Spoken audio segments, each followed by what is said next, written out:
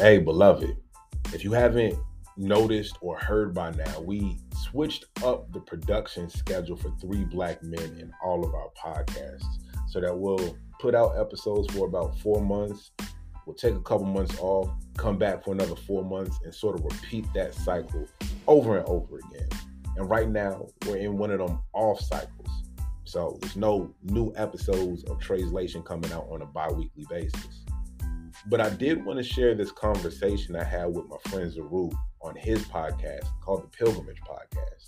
I want to go ahead and say that at the front of this particular episode so you don't think you tripping or nothing broke when you see the New Living Translation pop up, but it's a different cover and all of that stuff. I am pointing you towards his podcast because I think he's a dope dude who has dope conversations. But this conversation featuring him and yours truly, I wanted to share with you all. We cover a whole lot of ground, whether we talking about theology or preaching or battle rap. And it's two dudes who genuinely like each other talking. So I hope you guys enjoy this conversation. And if you do, I want to encourage you to check out his podcast. I'll include where you can find that in the show notes here. In the meantime, if you missed Three Black Men and all of our content, we are still putting out stuff on our Patreon. It's patreon.com/3blackmen. Check us out over there. But without any further ado, wanted to share this conversation that I had with Zaru on his podcast, the Pilgrimage Podcast. But maybe a little bit further ado. There might be an ad playing right after this. And then no further ado after that. It's just conversation. You feel me? All right.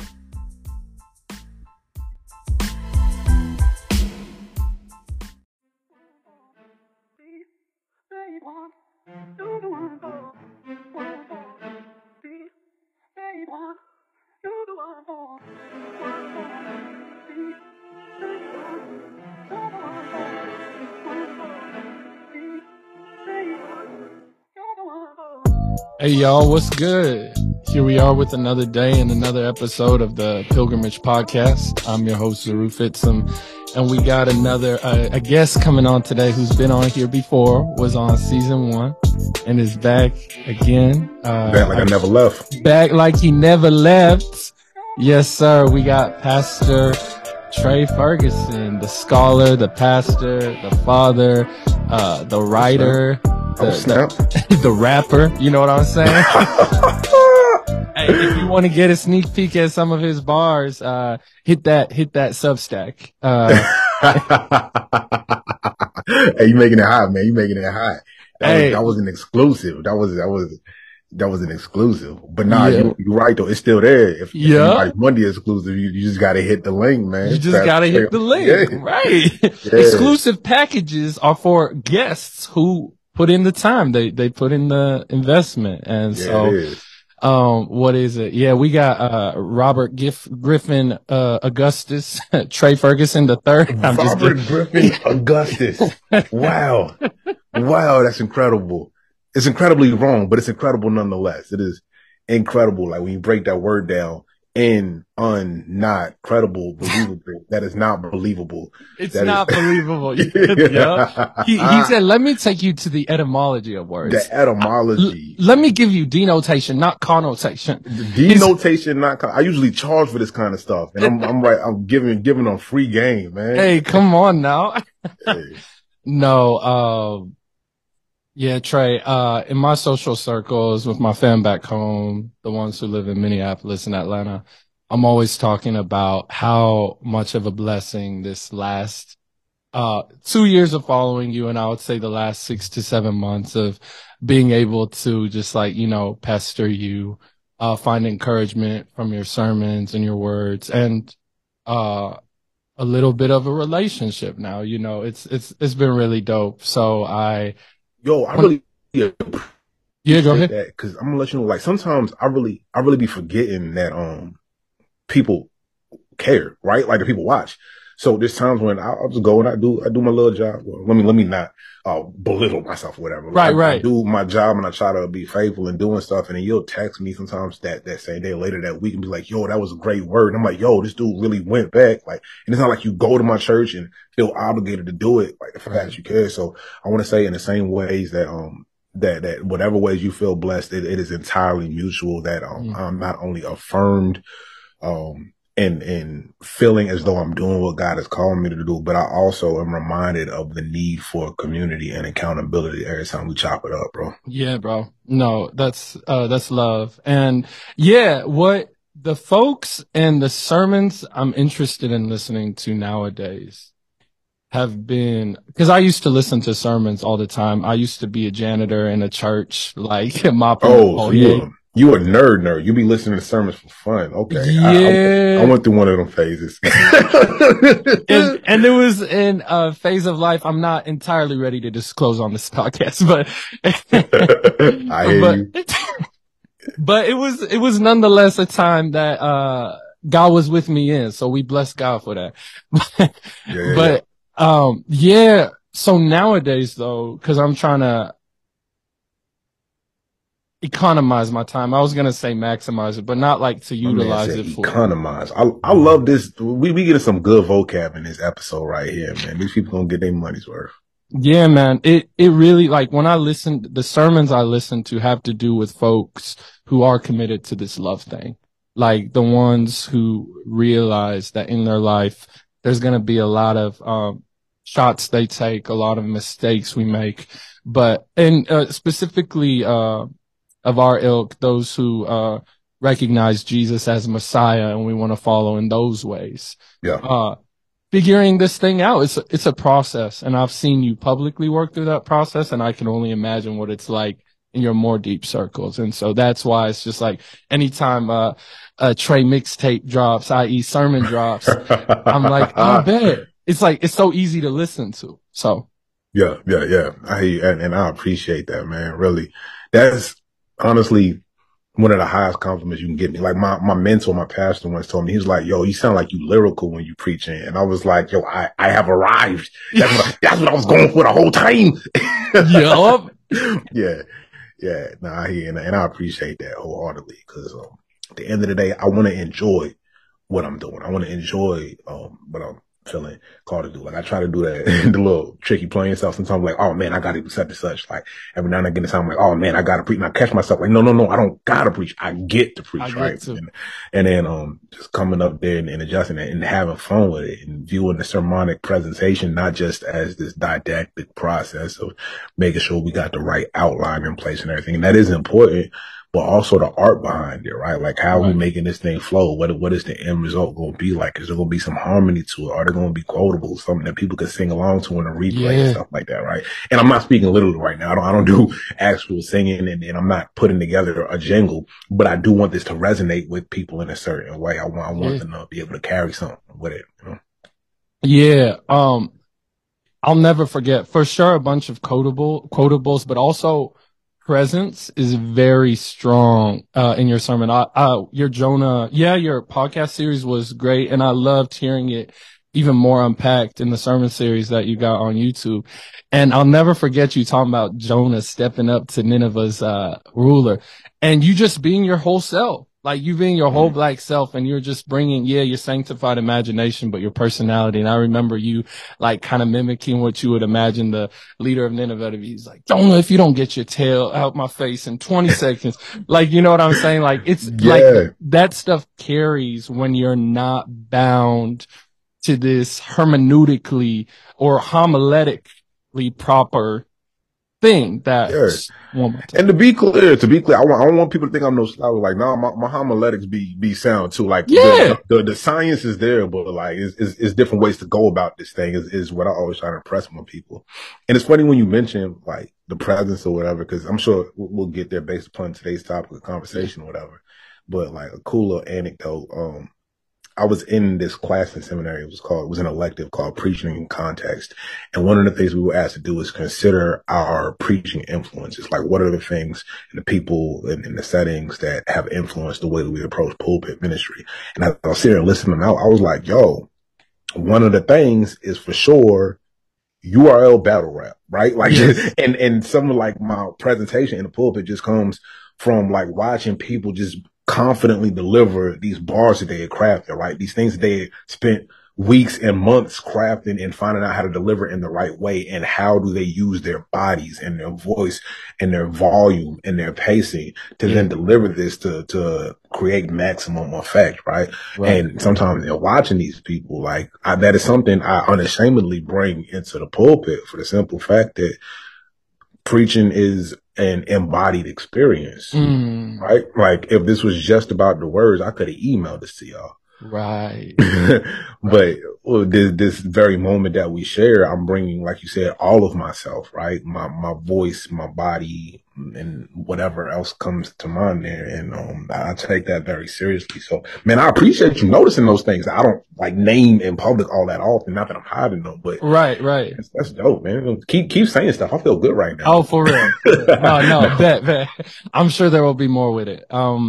Yeah, so that actually is the topic I brought you into today. Last time you came on the podcast, you were talking about the Jay-Z Nas ether you would bring up in a class if you were to teach one. And we've texted back and forth a little bit about, battle rap and hip hop and, all these things. And you as a preacher, and I've noticed like, some battle rap, like when they launched those haymakers, you got some of those in your sermons. So, all of this, you bring in all of that. And so like sometimes when I hear your sermons, I'm like, hold up, he just put in a scheme in this. Like if you could see what he was doing, like I wish I could just write that out. Like when your pastor says you're lyrical, there's for sure a pen to that thing. And so I wanted to bring RGA, Trey Ferguson III, on to this podcast to talk about the embodied life of pastoral love and how he brings love and hip hop. I'm just joking. How he brings how he brings that battle rap and hip hop and just comedic flair into all of that. So yeah, can you just give us well, let me say this. In your pastoral ministry and your preaching work, can you unpack a little bit of what you just said before? Like, how did that come about? And how does that creative process, like, look like? And what has influenced you? You can take any of those questions one by one, and I can repeat them after because I know I ain't really set you up. But nah, for sure, I hear you. That's interesting because particularly when it comes to how I came into this, it was in a very roundabout way, right? One of the things that I enjoy doing is working with other developing ministers and preachers and people who are training to become preachers in public and things of that nature. Because even as I am honing my craft, whatever, being able to do that in community in concert with other people at different phases on the journey, whether they've been preaching for 20, 30 years, whether they second ever attempt at a practice sermon or whatever, finding your voice, the sound that God makes using you, right? Yeah. Is so critical. And I say that because the pulpit is in effect, or okay, if we think of the church universal, right? Like some people talk about a capital C church and local church, right? The church universal ought to sound like an orchestra. Right? It's different instruments. We're sounding different things, but they harmonize and they make a beautiful sound together. And one of the things that I struggled with early on in preaching is I thought that I was supposed to make the same sound or the same sounds as the people who were, mentoring me and shaping me. And so I spent several years, in fact, mimicking, I was about to say imitating and mimicking my mentor, who is in my estimation like a phenomenal preacher. I thought that was a good example to imitate. And I would do it. And it was funny because like we would always debrief afterwards. Like, how do you think that went? And I was like, well, I think like my outline was strong and, but like something like, I don't know, I could have done better. And what I realize now looking back on this is that I spent so much time and energy trying to be him that I neglected the ways in which I could be myself, right? I was, to use a biblical metaphor, trying to fight David's battle wearing Saul's armor. And so the very moment, and it's happened for me because I started preaching before I'd attended anybody's seminary, right? I went through formal preaching classes and stuff like that, or formal preaching training before I entered a formal academic setting. Mm-hmm. And when I started taking preaching classes in seminary using different nomenclature for the moves of a sermon and different language for the goals and everything, and it kind of gave me a laboratory almost to experiment with some different things. And I realized like, oh snap, this right here, looking at this way is kind of helpful for me. And when I gave myself permission to do what was helpful or natural to me in this regard, I started developing my own voice. And what I recognized was that the influence and the fingerprints of my mentor did not vanish or diminish. But what happened was I started discovering myself and what worked for me. And that's when I like started shifting a little bit from somebody who was trying to be a bit more didactic in the way that I work through this and go through this to somebody who view this more as art, right? So there's times when I'm putting together a sermon and I'll know the main idea, right? Like I always put together a sermon in a sentence. And it's funny because like when I'm coaching people through this, or not coaching, when I'm working with people on this, I always say, look, if you don't know what you're trying to communicate, nobody else will either. So I always boil this down to what I call a sermon in a sentence, right? Some people call it a proposition, some people call it a thesis. But that is my main thing. And I never hide what that is. I have a tell. There's a tell in the pulpit. You can watch most of my sermons and I'll say the line, if you don't hear nothing else, I say, hear this. And then I'll say it like straight up. So there's no magic behind what I'm doing. No, this is what I'm trying to communicate to you. Yeah. Right. It's almost like the hook of a song would be, right? I tag my sermons with a title, but then I'll have that hook. This is the main thing, and everything else reinforces this hook. And then from there's sub ideas or whatever that I feel speak to that larger point. And I'm spending time developing those. What illustrations can I use here? What are the bits of poetry or prose that I can infuse to make this come alive to you? How do I arrange these in a way that's most effective and natural to the text and to the point that is before you? Right.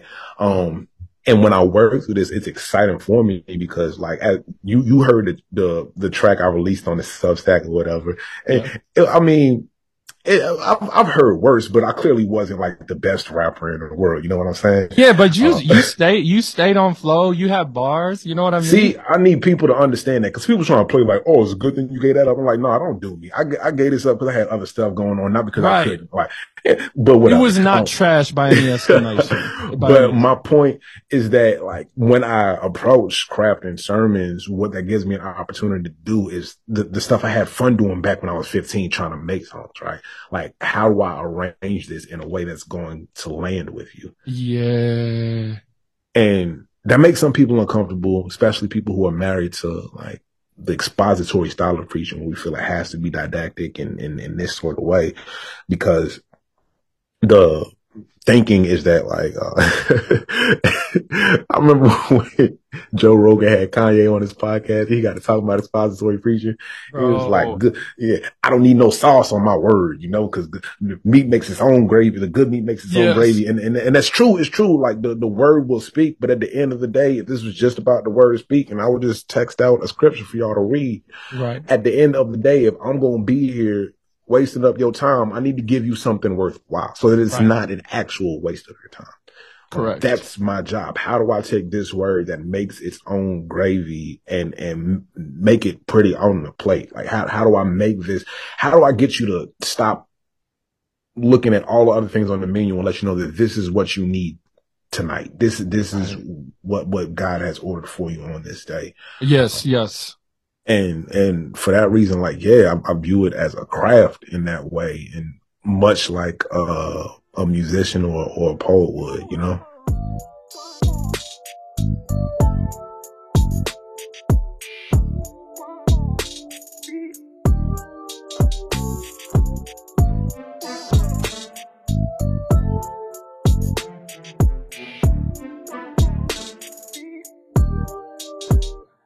It's one of my favorite things to perceive in battle rap. Every rapper has their own unique thing they offer. Some folks are nice with the pen and their delivery is quite honestly, it could be better.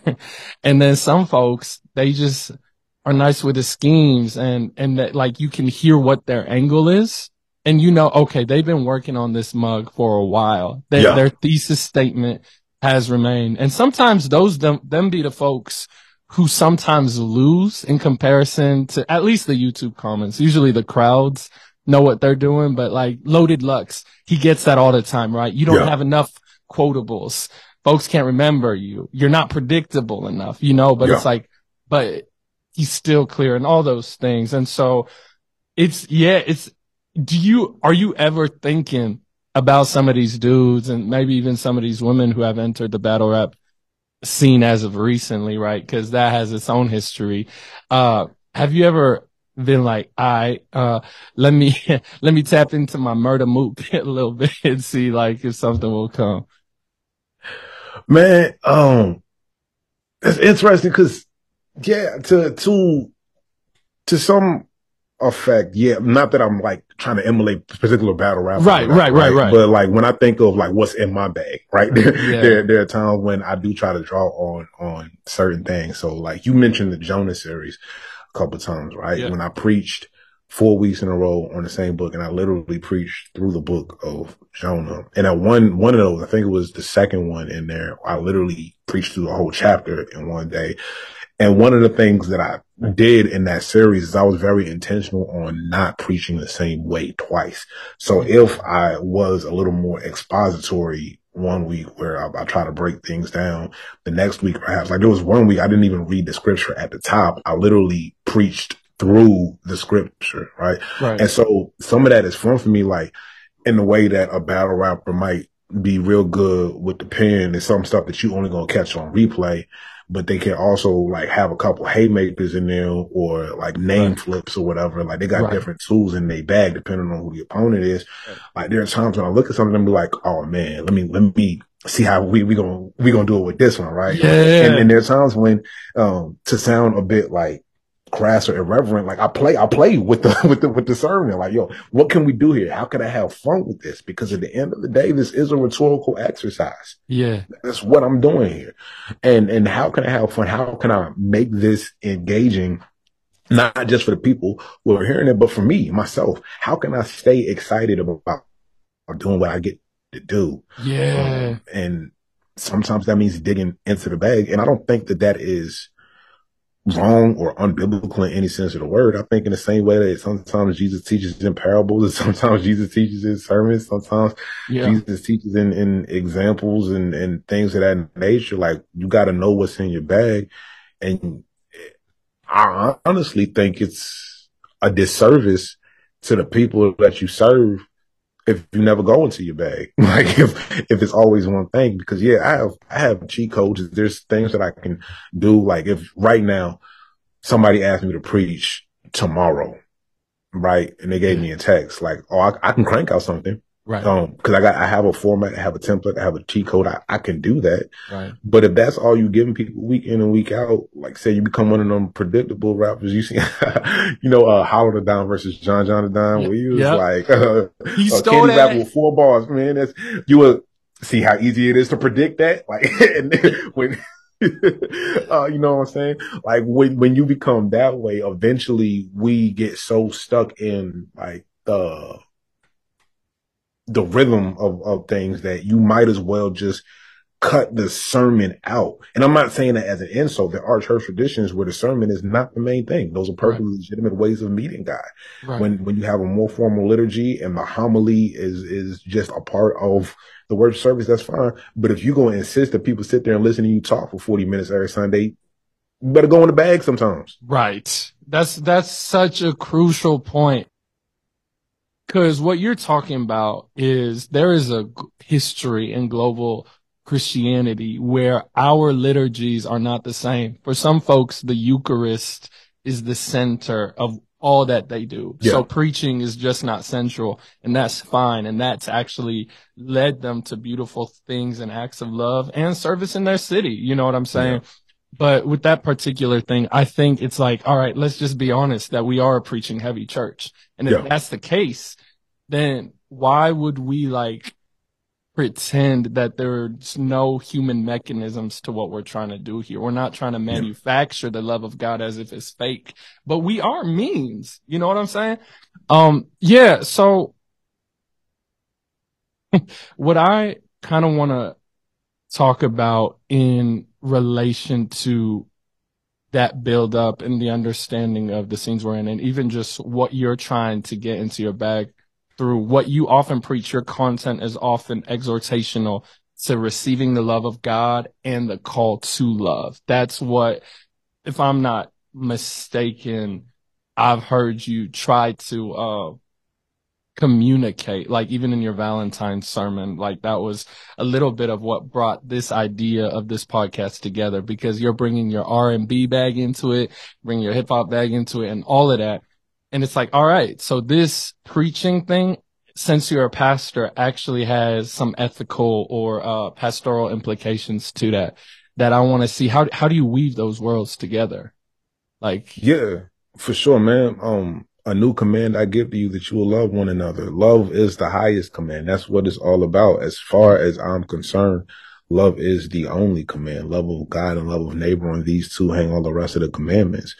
And so pretty much everything I try to communicate, whether it's when I was being trained in preaching originally, heard there's only two sermons that we preach: it's trust God or obey God, right?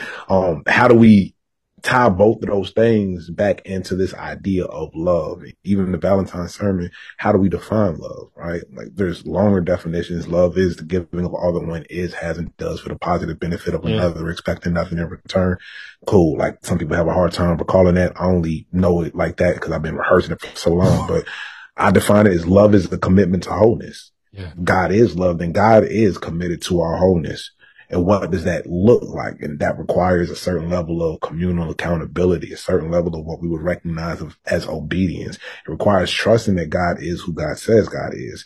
It requires trusting in the character of God revealed in the person of Jesus Christ in our Christian context, right? yeah, yeah. And so when you say that, yeah, I'm real adamant about love. Yeah, love is the main thing.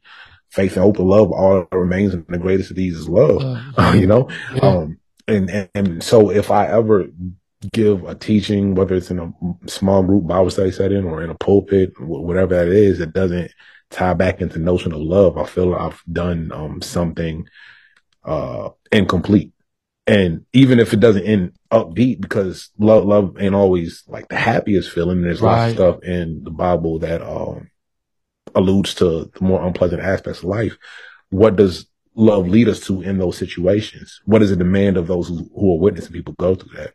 Yeah. Can you give us a little peek into what that world is like for you? Because the folks like me who know you, the Twitter world, the social media world, they don't ever get to. Actually, that's a lie. I think some of your pastoral love comes out on Twitter by the ways you've even organized us to consider helping other folks, right? But like in your community, what does the work of love look like when people are sharing with you their wounds? You know, it's like, I've been really broken and shattered by this, or, what does commitment to wholeness in a situation look like that? And also, how have you experienced love as inspired by Jesus in the accountability? So the pastoral love, like, hey, let me shepherd you real quick. And hey, let me get your raggedy behind back to where, yeah. Yeah, sometimes for me, it's been trying to untrain myself from the impulse to speak positively about all things, because I found that when I'm in crappy situations and somebody comes in trying to be helpful, like in all honesty and all earnestness, trying to be an encourager, and they start speaking all the platitudes, it can be grinding, right? And then it also places this expectation that you are not allowed to feel bad things. You are not allowed to feel sorrow. You feel as though you are spiritually immature for experiencing dejection, right? And so I've tried to untrain myself from responding to grief and distress and despair with that all the time, and sometimes responding with the ministry of presence, right? if you read through the book of Job, you got Job's friends that sit with him and then they start talking like, well, you must have done something and all this stuff. And God has words for them. Like, you don't know what you're talking about. Yeah. you do not know what you're. I'm here to say officially, put Dr. Fauci on Capitol Hill. Let me say officially, you have no idea what you're talking about, right? And so sometimes for me, that means showing up with people as they are feeling things and experiencing things. And if there are ways that I can help, right? Like somebody doesn't know how they're going to make rent. Okay. Can I help get the funds so that that burden is lightened? Yeah. If there is no way that I can, like, can I sit with you and make room for the things that you are feeling? Right. That what you are feeling is valid, that you feeling sad, depressed, angry, enraged, whatever you are feeling about this is a natural reaction, that it is a part of the humanity that God gave you in the very image of God to feel these things. Yes. Sometimes just affirming that and sitting with people in that is the best that I can do as a pastor. Right. Yeah. And then from there, okay, what does love lead us to in this situation? Right. Right. If my belief is that God is a liberator, where does God lead us to when God discovers us in the throes of the furnace of this tough situation? And what is the path to that place look like for us, right? Yeah. Those are the questions I'm trying to ask. And sometimes it's a slow journey through therapy, through licensed counseling. Sometimes it is just being surrounded by some people who care about you. Sometimes it's somebody take you on a trip to get your mind off some stuff. I need a distraction here, yes. and then we'll deal with this when we're a different headspace, you know. And all of that is pastoral work in my mind, in my view. But to the other end, when we talk about like that accountability and when it's time to gather people in, one of the things that Jesus does is holds people accountable, right? Yeah. Like the Matthew 18 we like to throw around all the time is essentially about accountability. And there cannot be accountability where there is not love and relationship in place. Like the thing that grounds that is, and people got to be real careful about this because we throw Matthew 18 around in public all the time. He says, no, if a brother sins against you, meaning that somebody that there's an established relationship with and some expectation of mutual accountability harms that relationship, then you go to that person, right? Right. And so with that being said, there comes a time like I'm always wary of people when I hear from them all the time, and it's always how everybody else is wilding. And if it's okay, one person, fine, maybe that person is wrong. But when it becomes a habit where every single problem that comes up is everybody else's fault, I'm like, wait a second, let's examine something here. Mm. How is this problem a constant throughout all of our relationships and all of these settings, and nothing's ever our fault? Yeah. Because the Holy Spirit isn't a finger pointer all the time, right? Sometimes the Holy Spirit holds up a mirror and says, oh, there are still some things that we got to work out through the process of sanctification, justification, whichever one of those occasion words you like to use. But sometimes it's a matter of like, okay, are we being as honest with ourselves as we need to be about the areas that we still have growth? Mm. And that can be uncomfortable sometimes because our natural posture is defensive. Or a lot of times we don't like to have that mirror held up. But there are times when what maturity looks like is leaning into that level of accountability. Like, you know what? My bad. Like you watch basketball when a player know they hack somebody and they raise their hand when they're like, yeah, that's me. Like you got to hold up your hand when the whistle blow. Like, nah, you did that. And the only way we're going to help the team out, the only way we're going to help the community out is if we start playing a little smarter. You got to play without fouling, you know? That's good. That's good. That piece on untraining ourselves from platitudes. And like you said, sometimes it's well intentioned because we feel like we feel like the person in distress is evoking some, like, cause why else would they come to us if they didn't want us to fix their problems, right? And it really takes a humility and maturity to sit in that piece and not feel like insights are the most important thing, or that a ladder is what you got to give to put in that hole. It's like, I serve a God who got in that hole with me, in that ditch with me, and so, and so part of that, of what I'm hearing you, is this journey, maybe this, like, it doesn't have to be the language we use, but of emotional health that can actually be like really like a merciful gift to us when we recognize that the job of love is not to be someone's savior. But I think the heart of what God's shown us in the gospel is the sense of siblinghood, friendship, right? I have not called you servants. I have called you friends. Like, and so God's reaching out and giving us that status via divine love is something that could serve as a rubric for how we pay attention. I came across this realization a few years ago. Well, where it settled with me is that ministry is nothing less than helping other people know that they're noticed by God. Yeah. And so if we can dig into that thing, that's where I feel like healing can begin. And then that accountability piece, I ain't gonna lie to you, it's sometimes soul crushing when I consider the weight of harm I've caused to relationships. And so, another question I want to ask about pastoral work: how do you talk to people who've recognized how big, how shameful the acts they have done are, and they do feel that some of that shame, and realize it might not be fresh or opportune to reconcile with the people they have hurt, like the folks they wounded are not ready. So that kind of creates more sense of stress and separation from God and others that they would have considered siblings or friends. Like, 'cause shame from I've heard you talk about as maybe the minor infractions or the personal activities we've had against people that I've hurt. It carries deeply, I know, within me. And then I know sometimes in my relationships, I do want to sit in it with them, but sometimes they're like, Zeru, what do I do to not feel this way or anything, or to be able to deal with, I've harmed someone, I was wrong. Is there still mercy for me? Yeah. Yo, it's wild that you're asking this, because literally before we started recording, I was working on drafting some writing for this book coming up. Mm-hmm. And I was working on a chapter on shame.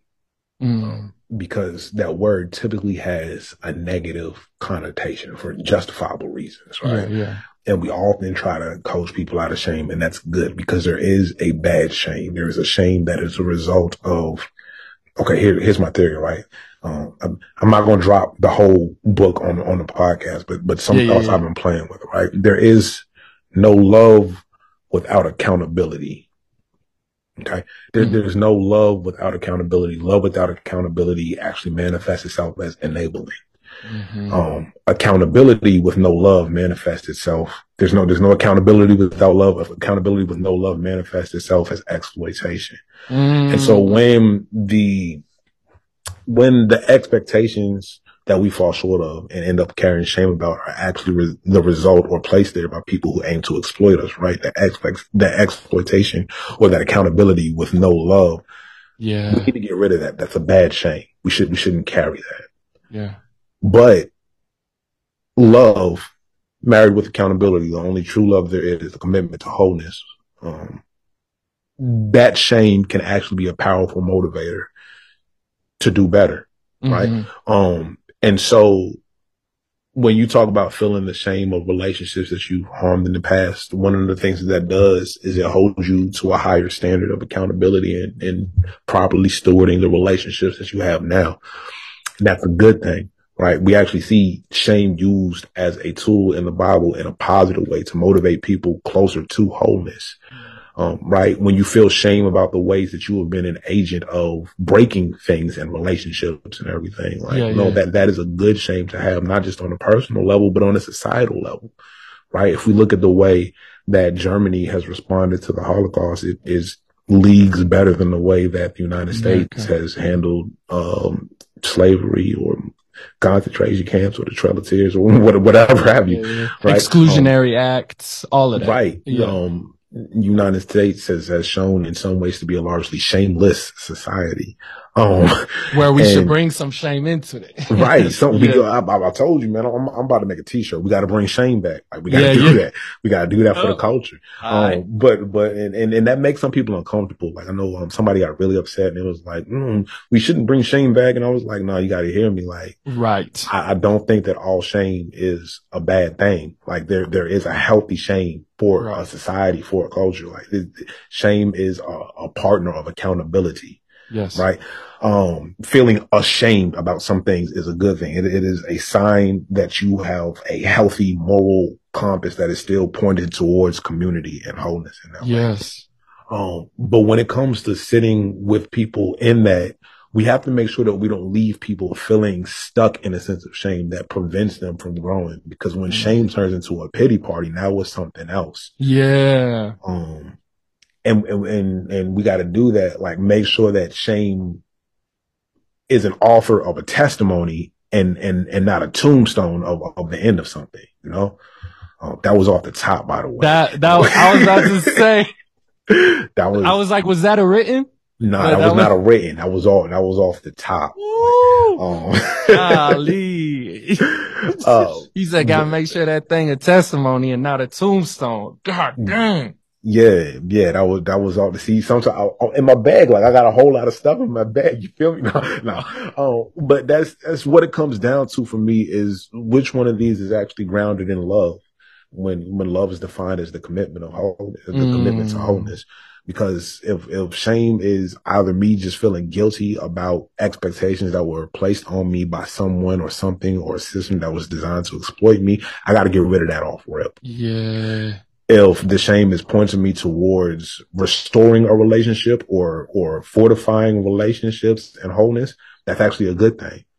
If it's keeping me stuck in pity, now that's something else I've let take care of. And I'm actually manifesting bad habits, bad relational habits when shame is pointing me inwards instead of outwards, you know? Yes. Yeah. Like bad shame really does turn into like this corrosive introspection that turns relationships into just like these interventions of just like comfort to try to help you not feel bad about yourself when it's like, oh no, this accountability was supposed to create creative interior resources within you to recognize when falsities or sin is bubbling up within you that harms others. And then the good shame really like cuts off these systemic conditions that we do need to bring back a lot of accountability and force on. It was crazy before the Justin Pearson and Justin Jones, Gloria Johnson situation was happening in Tennessee, and that's where I stay right now. I was reading, tell me why I almost called Dr. Cornell West, Dr. Creflo Dollar. Lord Jesus. Oh, Lord. Apologize. Yes, I'm sorry, Cornell. I'm sorry, Dr. West. But I was reading his, because he's really obsessed with the Black church tradition, the prophetic tradition that is not bound to white supremacy's effects on enslaved peoples and their descendants. And he talks about an inescapable opportunism that is inherent within the church. It's like, I love it when I see folks say, yeah, like, you know how, Representative Farmer and all these cats were coming at Pearson saying, you taking this time to throw a temper tantrum. He's like, okay, I already told y'all I broke decorum. It's funny to people that we say broke decorum who usually gets in problems for doing so. But he's like, hey, I am here because we're trying to give attention to the fact that the number one reason for kids' death is gun violence. And y'all are still trying to silence these. So I'm going to, with my Black traditional ass, like church, and I'm gonna step up. This, whatever they call it, this well is a pulpit. God. Okay. That wasn't, all right. That was me. But this well, that was me. But you get what I'm trying to say. Like this well that I'm standing at is going to be the place where I'm going to proclaim peace, justice, and like liberation. And St. Tennessee, what we have done, what you're responsible for, these policies we're not enacting is shameful. and we've been shameless and responsible. Let's change that narrative. But usually in the systemic sense, it's never responded to in a good way. Yeah. And that discourages me.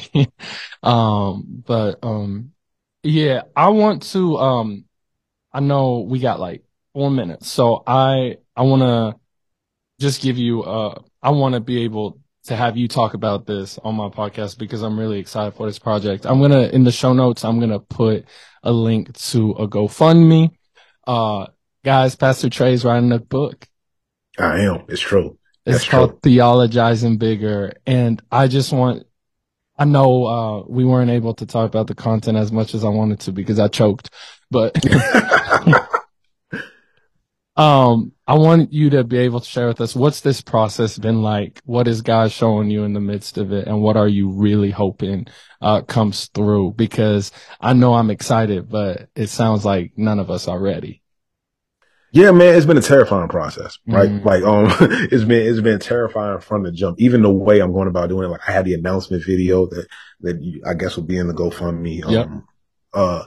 But I didn't go about the traditional publishing route where I find like even a small publishing house that gives me a tiny advance and goes on this thing because I didn't too much. Well, like I wasn't very fond of the way those payment structures look. So what I did was I found what people would call a hybrid publisher, where typically the publishing house and the author would split the cost of production and do it. But the problem is, I told them straight up, I was like, "Hey, man, the way my bank account set up, I ain't got it." Like, and people are confused. Like, I really do not have it like that. Like, my wife is a teacher, and I work for Jesus. Now, I'm not in no mega church or nothing. Like, it's a couple of us in there on Sundays. Right. Like, that's my life. And so at one point, I kind of wanted to go a more traditional route for the simple fact that I didn't have these funds, but somebody had planted a thought. It was like, yo, what if you crowdfunded? And a part of me, I was like, well, it's going to make people think I'm not legitimate and something like that. But I was like, wait, what better way? Because half of what publishers want to know is that you have an engaged and waiting audience, right? Yeah. Like, what better way to display that than to go this route? And so I kind of took a gamble, like maybe there's something to this, and maybe there are other people who are struggling to find a way to get published or to pursue this, and I can actually provide another path forward in that regard. And I did that, and I'm so far, like, my mind is blown by the response, whatever. And I give that whole backstory. I haven't talked about the book at all, but I give that backstory because the whole thing behind Theologizing Bigger is that I feel as though we are constrained by the things that we have seen. Right.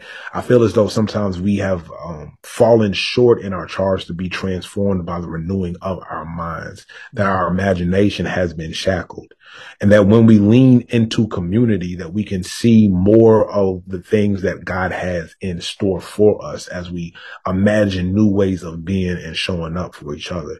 So even the way that I chose to go about announcing and launching and publishing this book is an embodiment of what I think and believe about community around us, because the heart of the book here is that, like, yeah, we all have our traditions and our ways of understanding God, or sometimes maybe we've even left those behind because we couldn't hold them anymore. But what if we were to allow some voices from outside of our own tradition or some ways of thinking to impact that?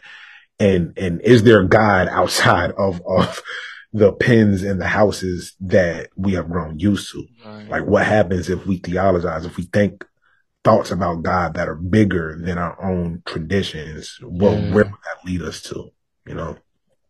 Ooh. So I imagine are you tapping into your MDiv bag and talking about church history as a response of that thinking bigger and theologizing bigger, like drawing from different streams of theological thought, particularly? To an extent, yeah. But also, like, if I want to be a nerd about it and use the MDiv bag, this book is a work of constructive theology. So more than digging back into history, because history is so, like, variant, right? I'm not speaking just to my church tradition. I'm talking more about a climate that we inhabit, right? And I speak to the fact that a lot of times we think of Christian and our thinking defaults to this brand of white evangelicalism because they happen to be the loudest on the scene right now. And the most populated, right? Well, depends on how you can. Yeah, I guess. Like in the U.S.? Right. Well, the biggest denomination in the U.S. is actually the Roman Catholic Church, and then the Southern Baptist Convention, right? Oh, okay. And just even the way we think about that, right? Because we know, like, we hear it time and again that the SBC is the largest Protestant denomination, but that word Protestant, what about the people who don't identify that way? That's right. And if you add up all of the Protestants, then yes, they do outnumber the Roman Catholic Church there. But if you are looking at, like, who has the plurality here, it's the Roman Catholic Church, because everything else is so fragmented. But even just the ways that we think about and default to our thinking there, like, what is there to learn from the Roman Catholic tradition? What is there to learn from the Black church tradition? What is there to learn from Christians who are not married to any Western way of thinking, right? And how, if we take their experiences as valid and serious, how might that impact the way that we approach the world? How might that revive our imagination for different ways of being? Yes. I'll never forget, man.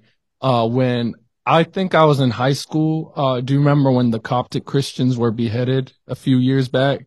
I actually don't. Thank goodness. Oh my goodness. I mean, yeah, so it happened a while back, and folks were discussing, well, Coptic Christianity, there are some creeds they don't adhere to. It's a little bit shaky, and it's like, so what we're talking about is these folks, like the videos that were unleashed and revealed, like, this is why these people are being killed. Like, they are not revoking some claim to Jesus. And I promise I'm not trying to go into this, like, they're like the persecution of religions.